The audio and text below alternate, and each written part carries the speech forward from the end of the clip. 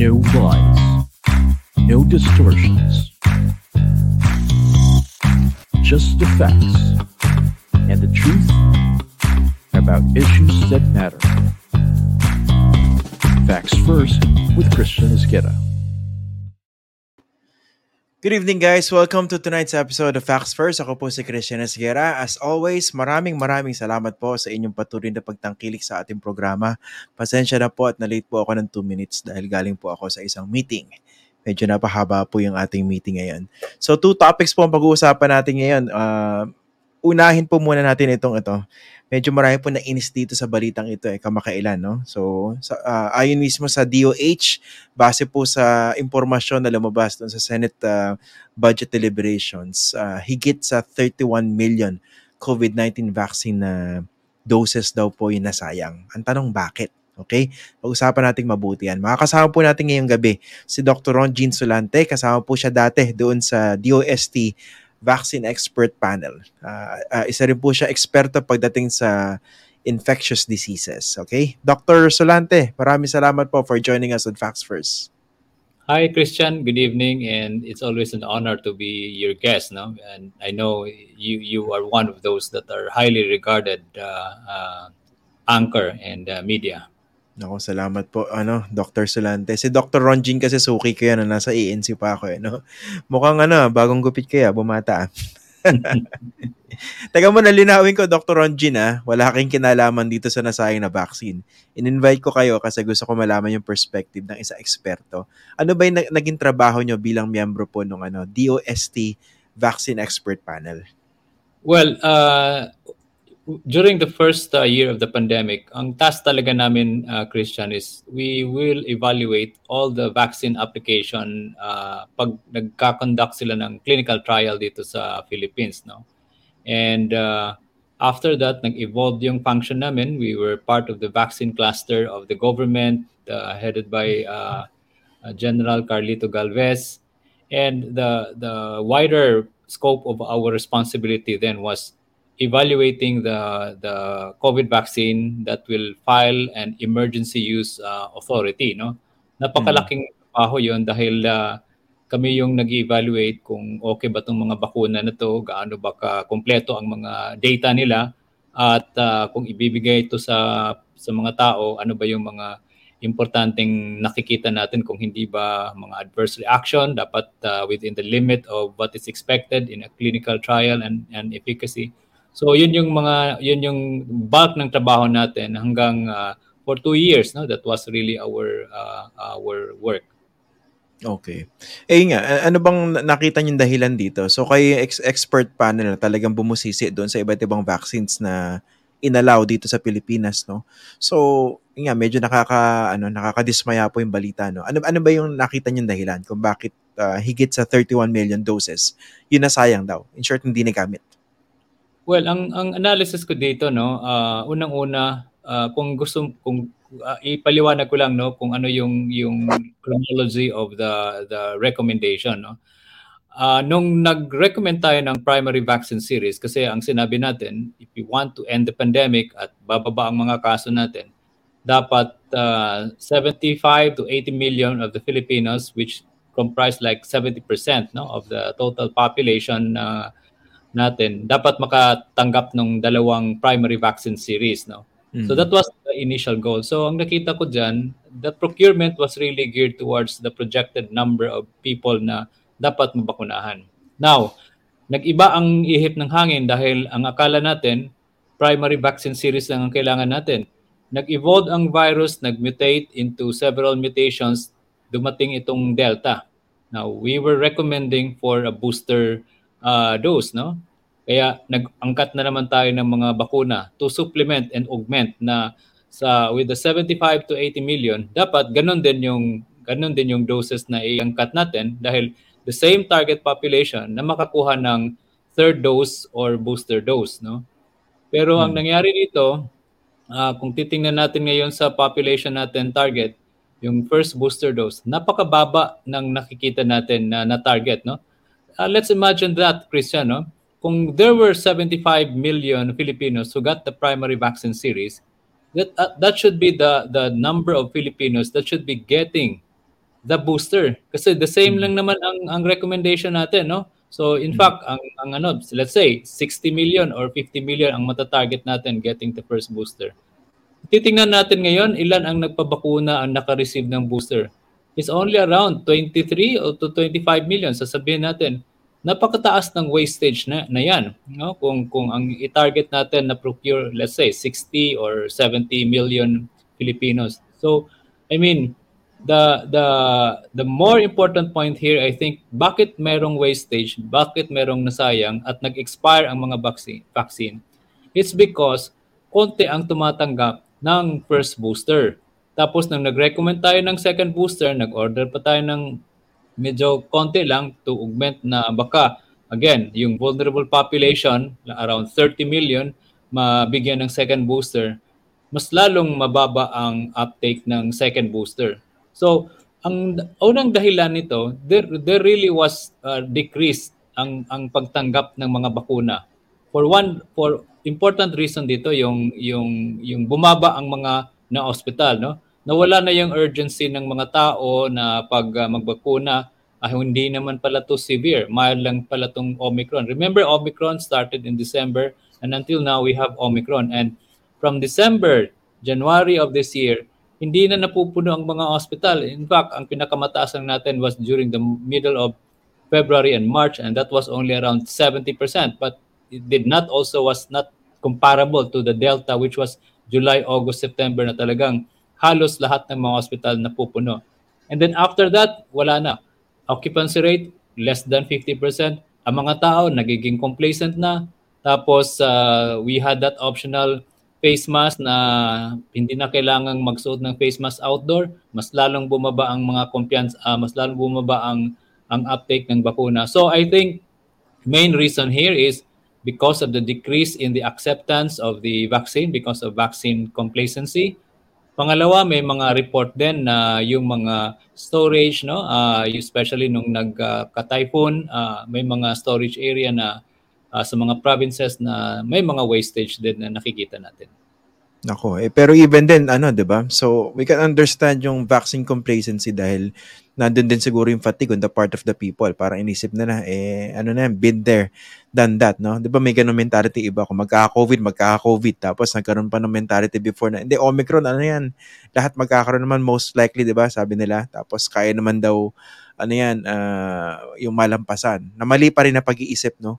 Pero nagkulang ba dun sa sa public information campaign, Doc, sa tingin nyo? Kasi trabaho pa rin yun ng estado kahit papaano, 'di ba? To encourage them to get the first booster shot and the second booster shot. Yes, correct, no. Napaka-importante yung trabaho 'yan sa Department of Health at sa buong mga not only with the Department of Health, no. So in fact, kasama din 'yan sa nung inapprove natin yung EUA na 'yan na part of that is really increasing the awareness and information that vaccines are important, vaccines is safe.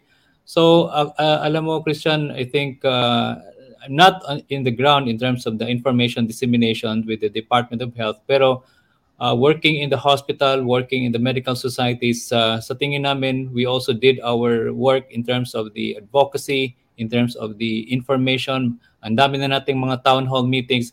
I just don't know if these town hall meetings have impacted in terms of yung information talagang nakarating ba doon sa community, because we've heard also ang dami rin talagang ang tawag nito mga hesitant sa bakuna because of nakikita nila sa social media na yung mga adverse reaction, itong mga causing pamamaga sa heart, no, nagdudugo ang utak sa mga ganoon. So maraming factors bakit bumababa ang pagtanggap ng mga bakuna sa community.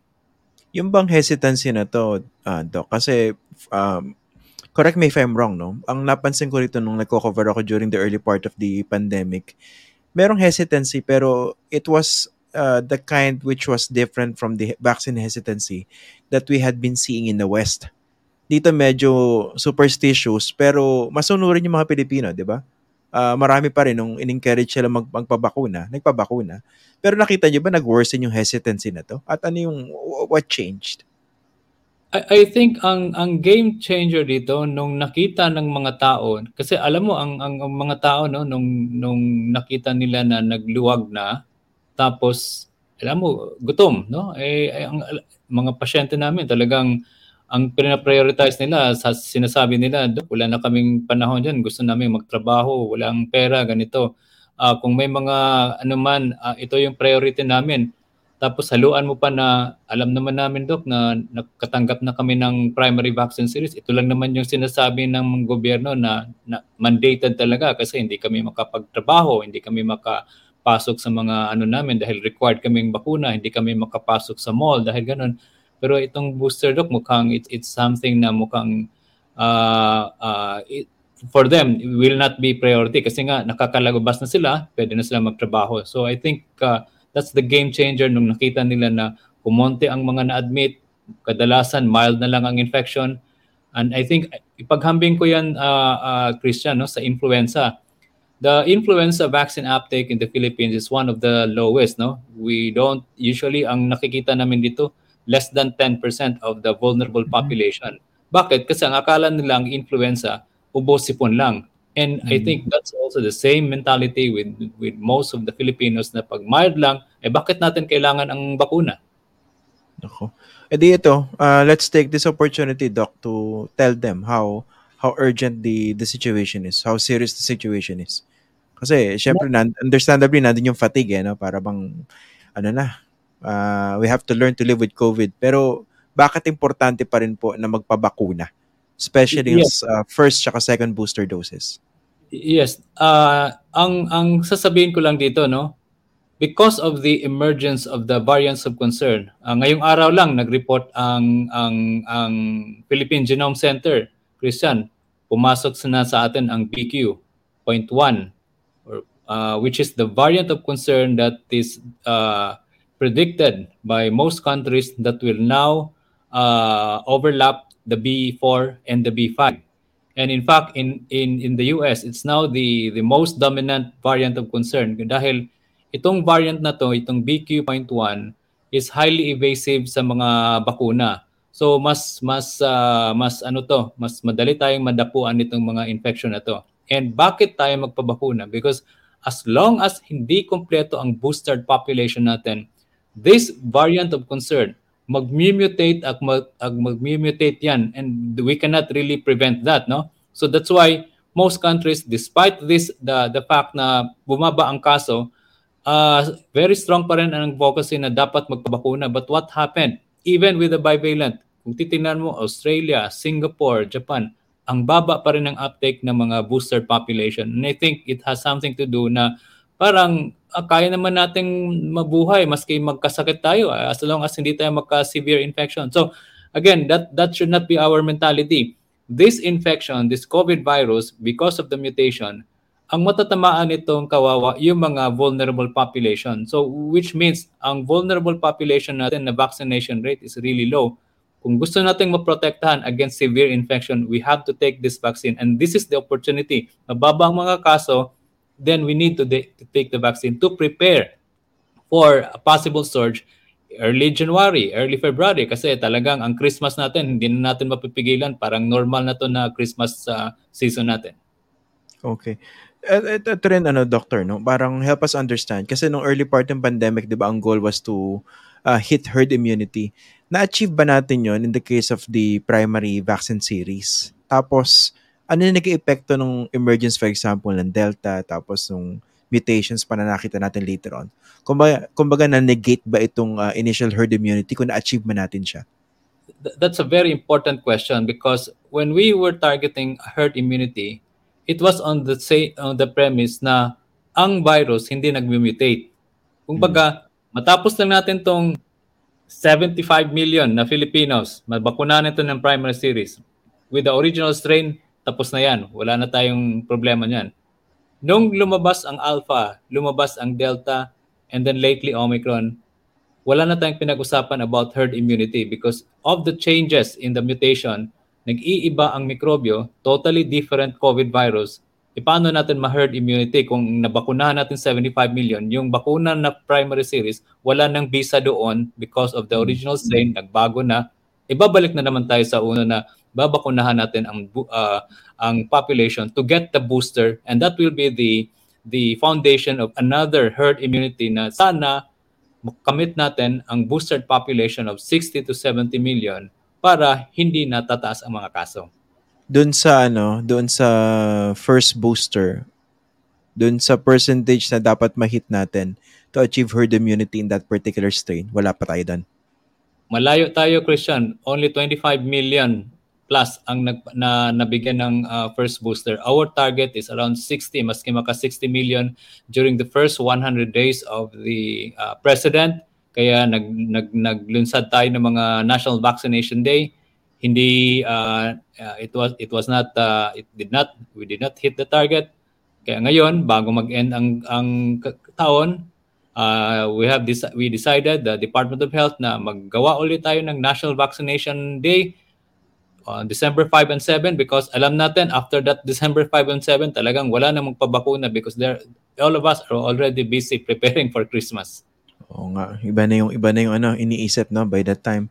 Pero nga, hindi ba against logic naman tsaka dito sa datos yung yung decision ng ating pamahalaan to actually make the wearing of face masks outdoors optional? Yes, actually talagang we were not in favor of that, no? But nung tinitingnan natin ang ibang bansa, nakagaya rin ang rate natin ng bakuna, ng vaccination rate, nag-open na sila, and I think I would say the urgency, no, to recover from the economic fall down na nakikita natin with restriction, pumayag na tayo. Ang lang namin na habang nagpaluwag tayo dito sa mga health protocol, sana it will just be optional. Hindi pa natin nilalagyan ng mandatory na pagtanggal ng face mask, and in-encourage pa rin natin ang mga tao. And at the same time, pumayag din naman na paigtingin pa rin ang pagbabakuna despite that optional wearing of face mask, para at least alam nila na hindi po dahil bumaba ng kaso at magiging complacent tayo, nagtatanggal tayo ng mask. It's because we want to open up the economy, and because at this point in time we still need the vaccine to continue to be protected against severe COVID. Doon naman sa binanggit nyo kanina, yung tama ba yung pronunciation ko? Bivalent? Yes, bivalent vaccine. Bivalent, oo. So bivalent vaccine, ilan ba yung paparating sa atin? Tsaka gastos po ba ito ng gobyerno? I'm not so sure about the quantity, no, kasi mukhang wala pa silang nabanggit na quantity, but it's already under the evaluation, and hinintay na lang ang FDA evaluation nito. And of course, since we are still under the state of calamity, ang implementation nito will be an EUA approval, and when you have an EUA, lahat will still be coming from the budget of the government. Mm-hmm. So dito, how important is it for us to actually get these doses? Napaka-importante sa bivalent vaccine dahil this is the vaccine na specific siya sa Omicron, no? And nakita naman natin since December until today, lahat itong mga sub-lineages, no, yung mga anak ng Omicron, galing from the parent Omicron variant of concern. So getting the Omicron variant specific vaccine, mas mataas ang protection nito kumpara doon sa monovalent, because hinahalo mo na dito yung Omicron variant na antibody plus yung original strain na antibody. That's why it's called bivalent, no? So dalawang strain ang included dito. Finally, Doc, pwede ba tumalon? Kunwari, meron natapos na yung isang tao ng primary vaccine series, tapos nag-first booster siya, pero hindi siya nag-second booster, tumalon siya rito sa bivalent vaccine. Pwede po ba yan? Yes, that can be a vaccine for those who receive the first booster and for those who receive the second booster. So kumbaga hindi prerequisite yung first two booster shots after the primary vaccine series to get the bivalent.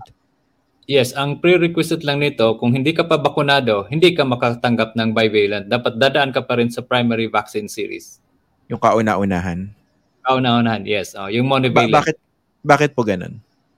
because this vaccine is ang data kasi natin dito is this was given among those who already received the primary vaccine series na pag binibigyan ka ng primary vaccine series at idagdag mo itong bivalent, ganun kaganda ang protection mo. So wala tayong data na siya lang yung mag-isa na walang primary vaccine series.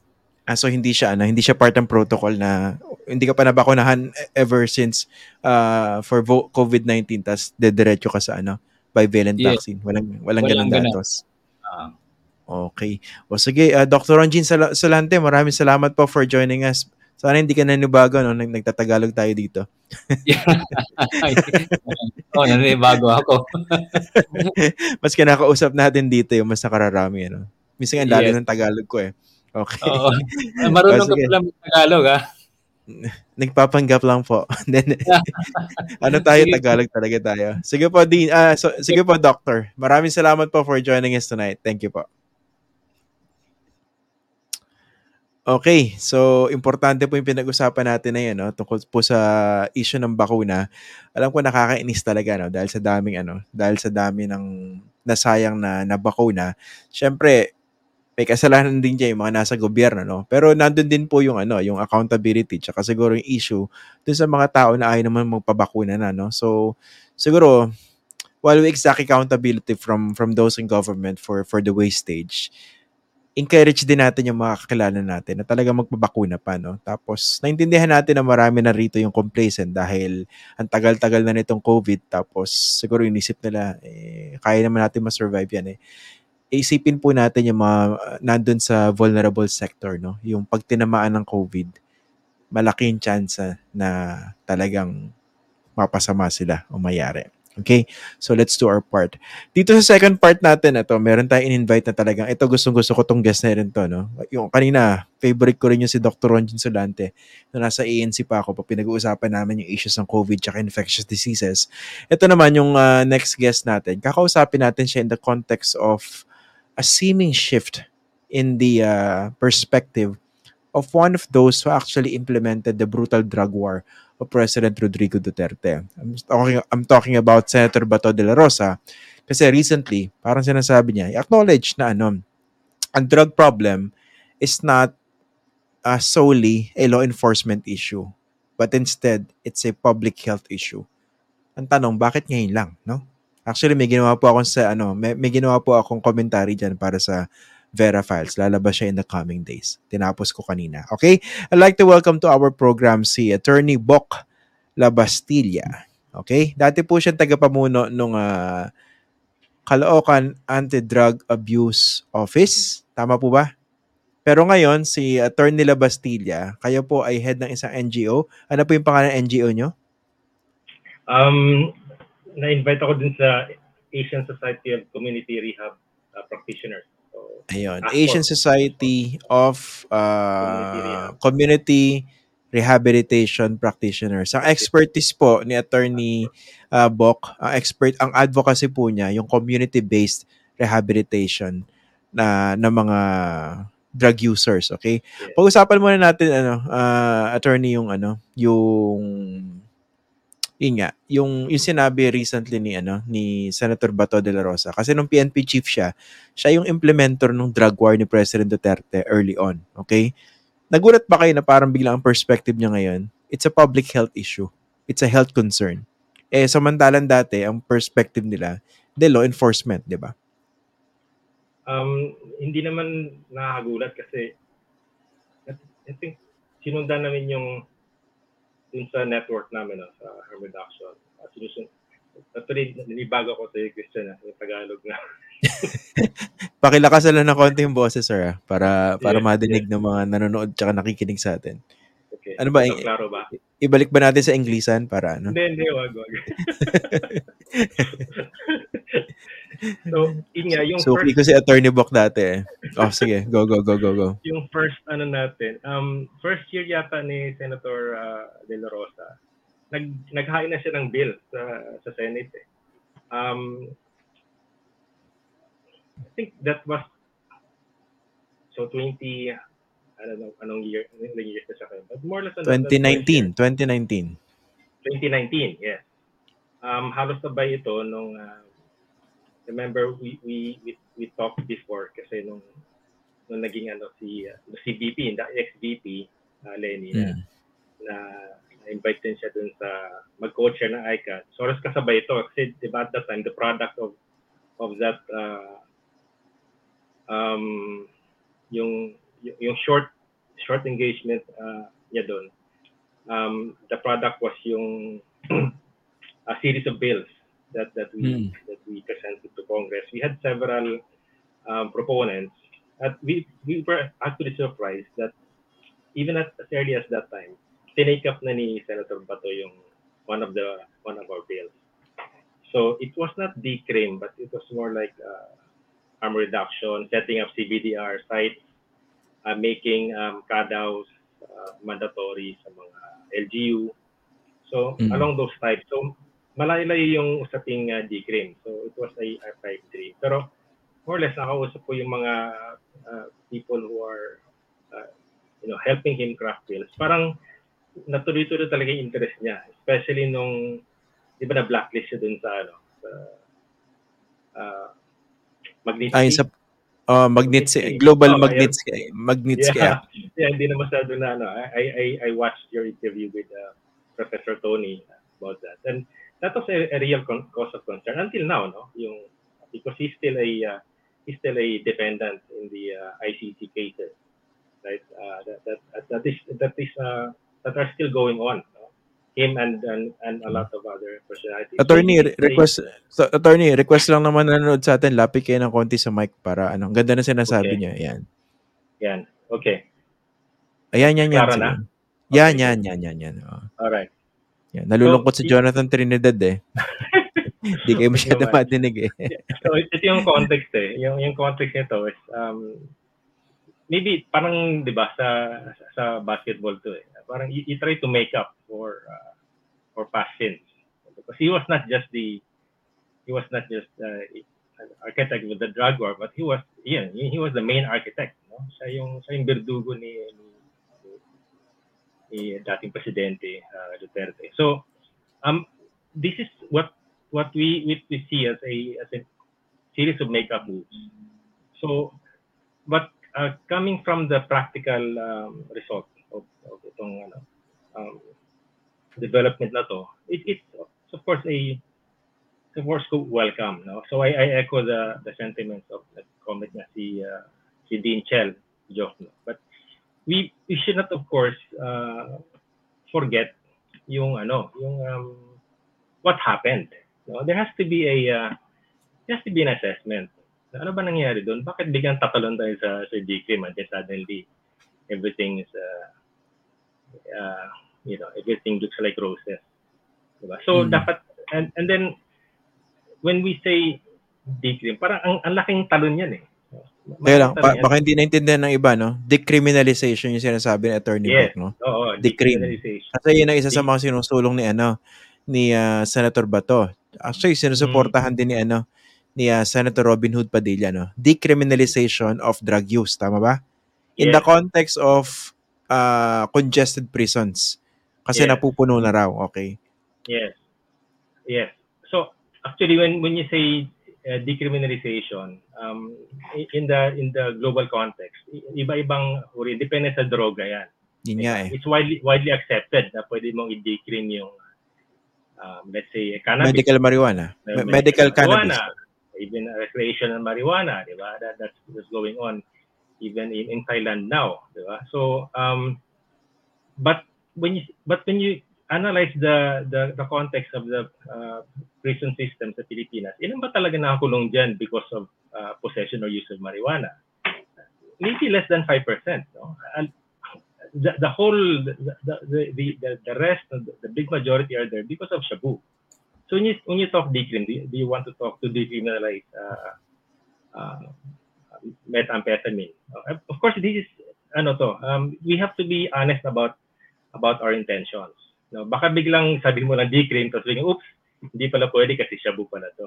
Because whether we like it or not, there's even among law enforcers, malaki yung malaki yung differentiation nila between these two types of drugs. One is a downer, one is an upper. So, but again, these are very welcome developments, from where we're sitting, because it leads into the humanization of the drug war, or of the Yun nga of the eh. whole experience. Hindi Pero mo nga, tuturing na kriminal yung mga tao, whatever drugs they're using. Attorney Bok, anong sa tingin niyo nagbago? Kasi ito, para lang maintindihan ng mga nanonood sa atin na mas mabuti, no? Ang naging approach kasi ng previous administration sa drug problem, law enforcement. 'Di ba? Sinabi ni President Duterte, pagpapatayin niya mga addict na 'yan. Talagang ang focus law enforcement. Although to be fair sa kanya, no, quietly behind the scenes, meron din namang ginagawang rehabilitation, 'di ba? Tsaka prevention. Kasi nakasulat naman 'yan eh. 'Di ba sa policy paper ng gobyerno. Pero bakit para ang hirap ipaintindi doon sa mga nasa gobyerno nung panahon na 'yon, including President Duterte, na hindi uubra kung ang approach mo kill, kill, kill. That you have to understand that the drug problem is a health issue. Ano po ba yung pinagkaiba pag sinabing health issue yung drug problem? Well, I don't even subscribe to it being solely a health issue. No? That's just another sort of side step yan. It's more than that. No? It could be a lifestyle issue. It could be a social issue. Although the health is right now, parang yan yung naging comfortable word to which we can dump all these social, political, psychological. Parang all-encompassing term siya. All-encompassing. Parang okay, tawagin na natin health para coming from that. But I think what the sea change of course came with the election of this of the new administration. Because there's even, diba, remember during that time that the inflection, we were looking at inflection points of the kung magka-Google Trends tayo, saan yung pinakamalaking uptick doon sa usaping droga. I think that was a time when President Duterte himself hinted that the incoming president was the leader at that time was himself a drug user. So parang that was the nanyanig yung ano doon. In fact, nahati yung buong yung mga kampo, no? Parang so teka muna, do we want so that was the immediate, it became a campaign issue, it became the so I'm just seeing it from the experience that I went through. So, parang and then suddenly nagbago na yung tingin. Ano ba nangyari dati? Diba? Because even 2016 pa lang, meron ng movement within the Department of Health the president's understanding of the drug problem was really was misplaced on the wrong evidence. If you consider that I keep saying this, that more than 90% are really low level drug users. Tama. Diba? So they need to be somewhere else. Hindi sila pwedeng so mali yung batas. Mali na yung batas eh. Kasi sa batas, wala namang differentiation between low-level at high-level drug users. You're just a drug user. Diba? First time mo makita gamit, then rehab ka. Pag possession ka, kulong ka. So, we needed that. That was the basic principle behind all this, even the CBDR that we set up. Kasi until now, meron pa rin a lot of the agencies in government are still not accepting that scientific fact. Diba? Ulitin natin Attorney, ulitin natin yan Ang ganda-ganda ng punto. Actually sa inyo ko natutunan yan the first time I interviewed you. Yung sinasabi nyo na sa lahat ng mga drug users, 5% lang dyan, yung talagang kailangan mong dalhin sa drug rehabilitation centers, yung kung saan yung talagang iiwanan mo yung trabaho mo o yung pag-aaral mo. Ito yung mga talagang lulong sa droga, no? Yung mga serious cases, tama ba? But the rest, pwede siyang, you can deal with those situations using community-based drug rehabilitation. Tama ba? Yes. Kumbaga, pwede silang magpatuloy sa trabaho, sa pag-aaral, kung anong ginagawa nila. At the same time, merong ongoing rehabilitation na nakabase sa community. Correct. Inga, bakit ang tagal bago, kumbaga, pumasok sa kokote to ng mga nag-implement ng drug war? Kumbaga, ang tagal-tagal. Hindi ba napaka-simpleng intindihin naman ito? It should be, pero you know how it was, under President Duterte. It was so hard for him to walk back that statement. He became very famous for that. There are 5 million drug users and we need to kill all of them. We never had a chance to walk that statement back. And in fact, the whole government apparatus, that became a policy. Kahit yung screening seminars, pati yung sa DOH, they had to scale it down for a while kasi they knew that it was direct against that public policy. So now, parang ngayon pa lang, naglalabasan na, ito talaga tama, ito talaga tama. But our data shows that. I dug up the data 2021. In Caloocan, we screened like more than 8,000 out of that year, 5,000 yung plea bargain. And the numbers, prove the theory, no? In fact, it was less than 5%. Yung mga nagdidi. Of course, the screening was not that perfect. We keep improving on the screening method. But we need that. We need to screen. We need to assess properly. Diba? Hindi masyadong uso yan before COVID happened. When COVID happened, suddenly may testing na, meron ng antigen, meron ng diba? Meron ng mas iba-ibang klaseng testing just so people can tell, ano ka, sure ka talaga may COVID ka, o severe ka ba, or mild. So, diba, that whole conversation should have been also applied to the drug users. Diba? So, sa atin walang ganon. So, kunwari, nahulihan ka na gumagamit, walang screening kung gaano ka serious o severe? Only when you plea bargain now. Kung nasa kulungan ka, mag-plea bargain ka muna para bago ka ma-screen. Diba? Hindi siya matter of, hindi siya mandato. Hindi siya mandato. Kumbaga, pag nahulihan ka, nahuli ka, so diretso ka sa rehab or kulong. Drug test na, positive or negative, kulong, di ba? So there's in a way, hindi ba tama yung yung push ni Senator Bato to decriminalize? Tapos kung gagawin mong very specific. Yes, okay yun. Decriminalization carries with it a lot of other questions, di ba? What drugs to decriminalize? How do you, and if you decriminalize, they say, what's the threshold amount that you can, of possession that you can decriminalize? And what's the, maybe those two questions. And what's the reason behind your possession, for instance, or use of the drugs, diba? Because using will still not be decriminalized. Possession, I think it will be used. So if use, what's the threshold amount? Mahababang usapin to. Kasi, diba, depende sa capacity ng person, ng every user yan. And if it's storing, what if he's growing marijuana in his backyard, for instance? Or if you're going to decriminalize methamphetamine, what amounts, what processes are allowed? Are you allowed to import? Are you allowed to? So, maraming yan. You can just, okay yan, itapon mo yung word na yan. Ilabas mo na yan, decriminalization. Just to make people happy, just to make the judges happy. Because yung judges talaga na problema rito sa jail congestion. Mababawasan yung trabaho nila. Sa kanilang trabaho, di ba?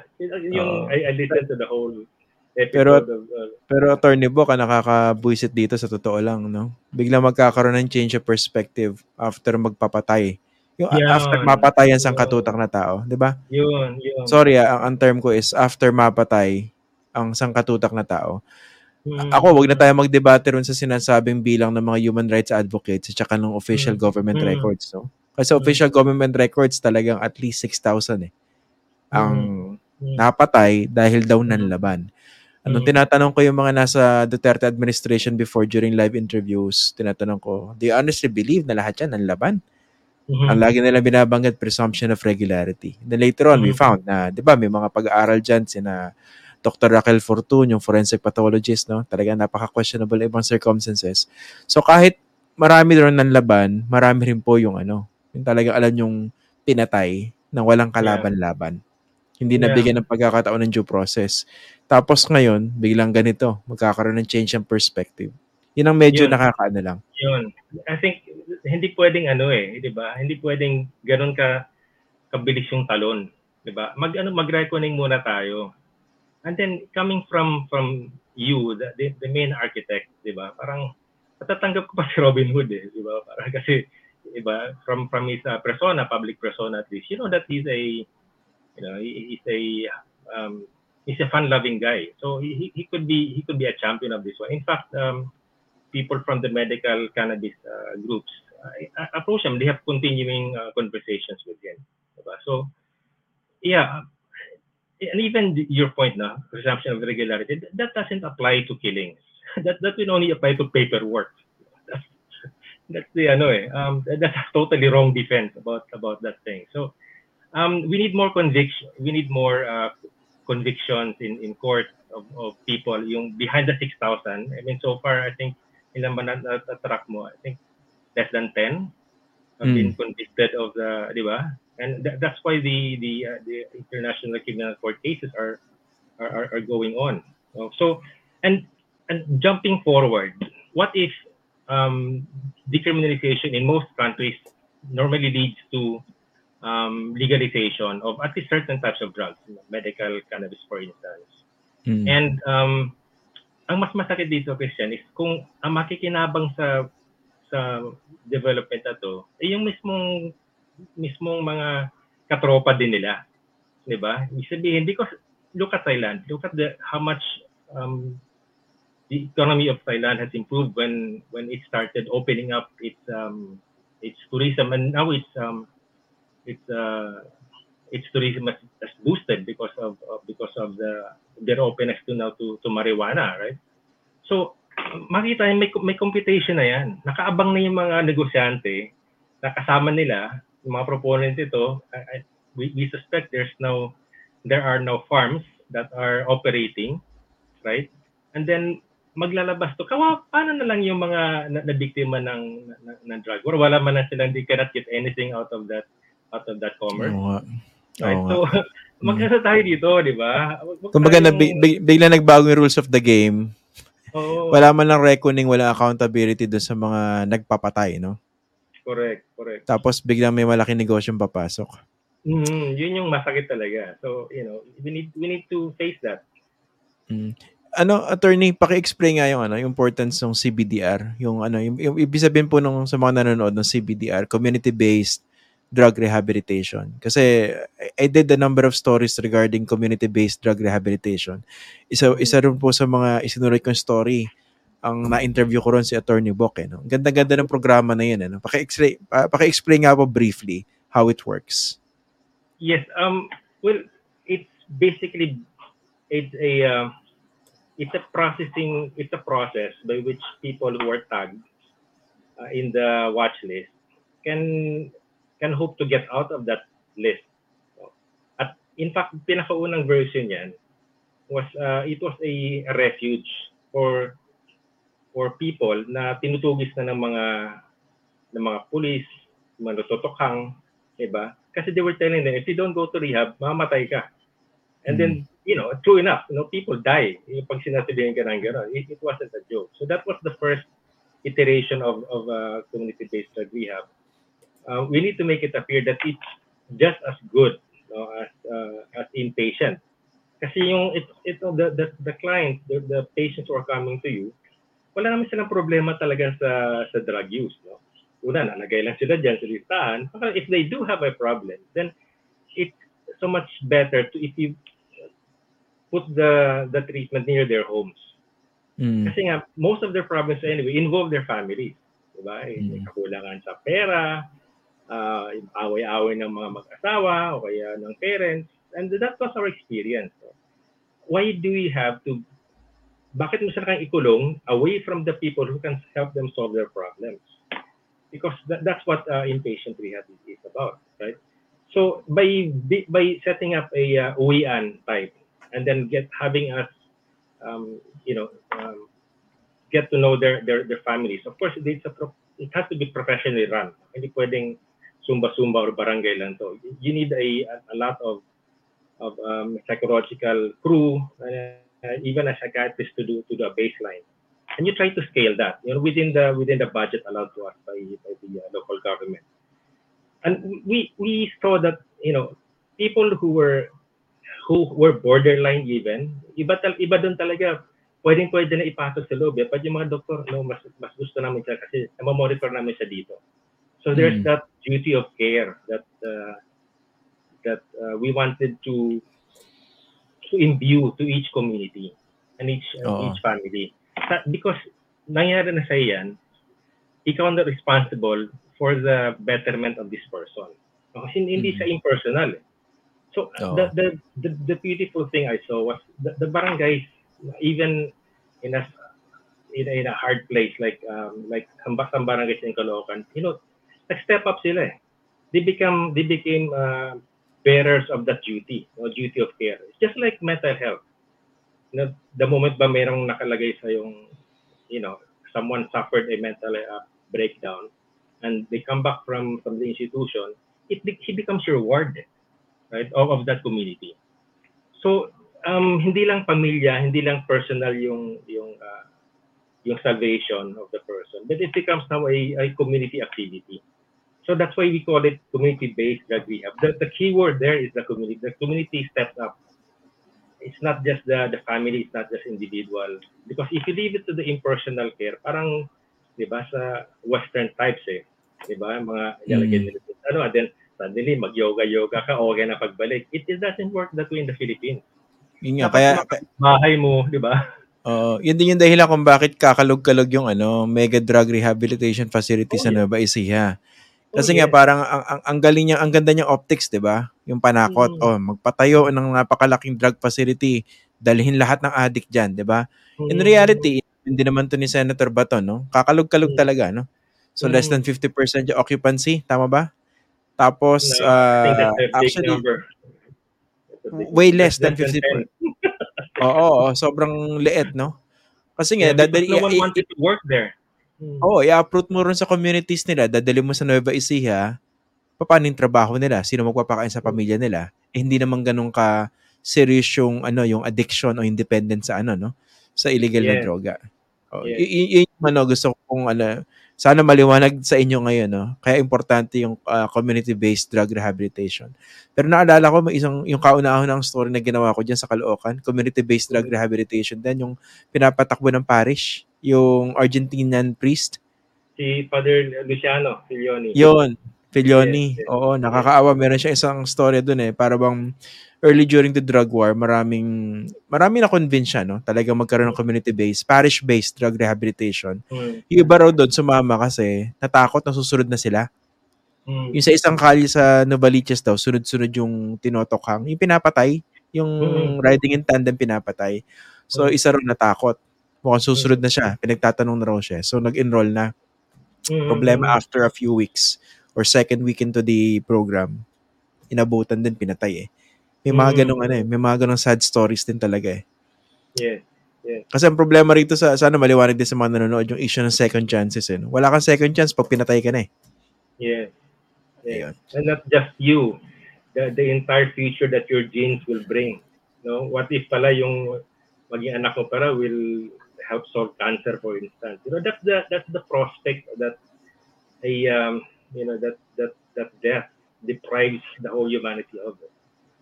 So that's the whole basis of that program. The first volunteer I had, yung nagbigay ng free bonsai lessons nung unang-una. Yun yung usapan namin And he was also a department head sa Caloocan. And he asked me, why are we doing this? Bakit mo kailangan gawin to? And you don't have, because I had another job at that time. I was head of HR. And then I said, sabi ko, una-una tanong ko sa'yo, naniniwala ka ba that every human life is sacred? That's the only question I asked him. And I said, yeah, now I get your point. So the whole thing is, if you remove the commerce and the politics and the whole economics about it, that is really what it's all about. That's saving human lives. Teka lang, attorney, sagutin natin to si Eric Art, no? Sige. Sabi niya, kung pinili mong nabuhay ka sa drugs at criminality, you deserve to die because of it. Paano kaya yung mga artista, no? Yung mga celebrity na dating addict? Dapat ba pinatay din sila? Yan ang tanong kay Eric, no? Tama ba? Yes. Di ba meron yata senador dating drug user, no? So dapat ba pinatay yun pag ganun? Paano naging senador? Ibig sabihin may second chance. Pwedeng baliktarin ang buhay for the better. No. Ang dami na palang comments. Hindi, yun lang gusto ko, no? Kasi minsan kailangan ilagay sa perspective ito sinasabi ni Eric, eh. You have to, Kasi apologist to ni President Duterte. Walang ginawang mali si President Duterte pagdating kay Eric Arte, no? Yun yung tanong ko, no? So, paano yung mga na-turn around yung buhay nila? Kasi hindi naman lahat na nag-addict talaga strictly by choice. Yung talagang, hindi, gusto ko mag-addict, eh. Tama ba? Sa pag-aaral nyo? Iba dyan, di ba talagang dinadala ng circumstansya, eh? Correct. Walang trabaho. Yeah. Baka nagising ka sa pamilyang gano'n na. Diba? The environment that you grew up in, gano'n na. Diba? Both of your households are using drugs. May gano'n kami. That's why umalis siya sa bahay. Wala siya ibang matirhan. So nakitira muna siya sa kumbento ng pare dito sa Bagong Barrio. So pwede pa dito matulog. Bakit? Kasi hindi tumitigil yung paggamit ng mga kapatid ko. Sabi ko, yain natin yung kapatid mo rito. Hindi pa sila ready. But yung deserving to die, I don't think we are in a position to say that. We don't play God. We don't say who deserves to die, who does not deserve to die. And I have a question to Eric. Ikaw ba, do you not take, pag may sakit ka, bawa, sakit ulo mo, you're also taking drugs, diba? But those are legal drugs. You take alcohol, you take tobacco. That's also drugs. That's even more pernicious than a lot of the drugs that are in the schedules of DDP. No, so it's just a legal framework that tells us which drugs are illegal, which drugs are not. It's just the law, no? Pero I mean, these are all drugs, right? We just need to understand and agree that some may not be useful for you or fit for you, not because the law says so, but because your body cannot take that kind of drug, diba? So personal pa rin yung assessment natin dito. Ito pa yung gusto ko ipunto, Attorney Bokeno. O sige. Doon sa drug war ni Duterte, ilan doon yung mahihayaman na napatay? Kakaunti. Siguro by sheer population, 'di ba? Kasi naman majority ng populasyon natin mahirap, no? So, paano yung mga negosyante? Bakit parang hindi naman sila tinarget? Yung mga high profile, bakit hindi pinatay? Of course, example lang konti, no? Again, I'm using this argument not because I support that approach sa pagpapatayin. Ang pinapakita ko lang dito hypocrisy ng approach. Kasi pag sinabi mo, if you chose that kind of life, dapat patayin ka. Bakit buhay yung yung mga nakaririwasa sa lipunan natin? Kasi yung privilege nila, that's also the same, the very thing that protects them. That puts them in a separate place, well protected, compared to those who are also addicted to drugs but didn't have the benefit of protection. Dahil mahirap di ba? So, totally agree. I agree. Naano lang ako sa mga ganyang pag-iisip, no? So, hindi ko alam kung saan nanggagaling. Yeah, I think we need to expand our understanding of these things. Hindi pwedeng sunod-sunuran lang tayo dun sa mga dinidikta sa atin ng mga spin artists na sa gobyerno, whoever that want to control us. The best thing really is to read up, listen to podcasts like this one, because it expands our horizon. And that's really, I think, the best way to improve ourselves. Yung nga pala, finally, Attorney Bok, may binabanggit kayo kayo tungkol sa plea bargain, no? So, isa to sa mga, ano ba to, nakakadagdag sa congestion, o nakakabawas sa congestion ba? O nakakadagdag? Yes. Laking bawas. So, yung data na dinigap ko kanina, when yung plea bargain kasi, humabol na lang to eh. This came na 2017, 2018, nung, di ba kasagsagan nung, may mga quota ng arrest, di ba? Other than other than the other kind of quota. But definitely there was a quota of arrest among the entire Philippines. So that's the reason why nag-double yung jail decongestion. The numbers that binigay ni Raymond in your show from 300%. Si Raymond Narag, oo. Oo, 600%. And that was during that first year, 2017, 2018. We needed to find a way, and that's why the Supreme Court, sabi niya, i-allow na natin yung plea bargain for minor drug offenders. And that has always been the push, no? Even before 2002 nilabas yung Dangerous Drugs Act, for almost 20 years, walang plea bargain, disallowed. And only when the Supreme Court came out with a decision, Estipona versus Rodrigo, na sinabi, oy, that provision in the law, RA 9165, is illegal, no? It's unconstitutional. And therefore, persons can now apply for plea bargain. Unfortunately, hindi klaro yung guidelines, no, ng plea bargain. Mas alam nila, asahan nyo na lang merong CBDR bawat lugar. O kaya, yet you can also assume that every LGU is capable, they have doctors who can do drug dependence examination, the DDE. And these are the two assumptions that are not always present in all places in the Philippines. No? Buti na lang dito sa NCR, marami na train si DOH. What about the rest? You know, I mentored because dumami din CBDR because of the USAID program. When I talk to the place I mentored in Leyte, for instance, para mag-DDE sila, magtatravel pa sila ng 2 oras doon sa isang hospital who can conduct DDE for them. Paano yung pag nasa kulungan ka, how can you apply for plea bargaining? Will the jail warden allow you to travel for 2 hours? Diba? Or ilan kayo? So, the operationalization is still very much wanting, no? Dito sa plea bargaining. But it's a very welcome development. Kasi, at sa Caloocan na lang, no? 5,000 people were able to leave jail as soon after we nilabas namin yung drug dependence exam results nila. No? So, that's 5,000 people left in jail. Right? But still, napupuno pa rin. No? Kasi hindi ako tumitigil sa kakahuli.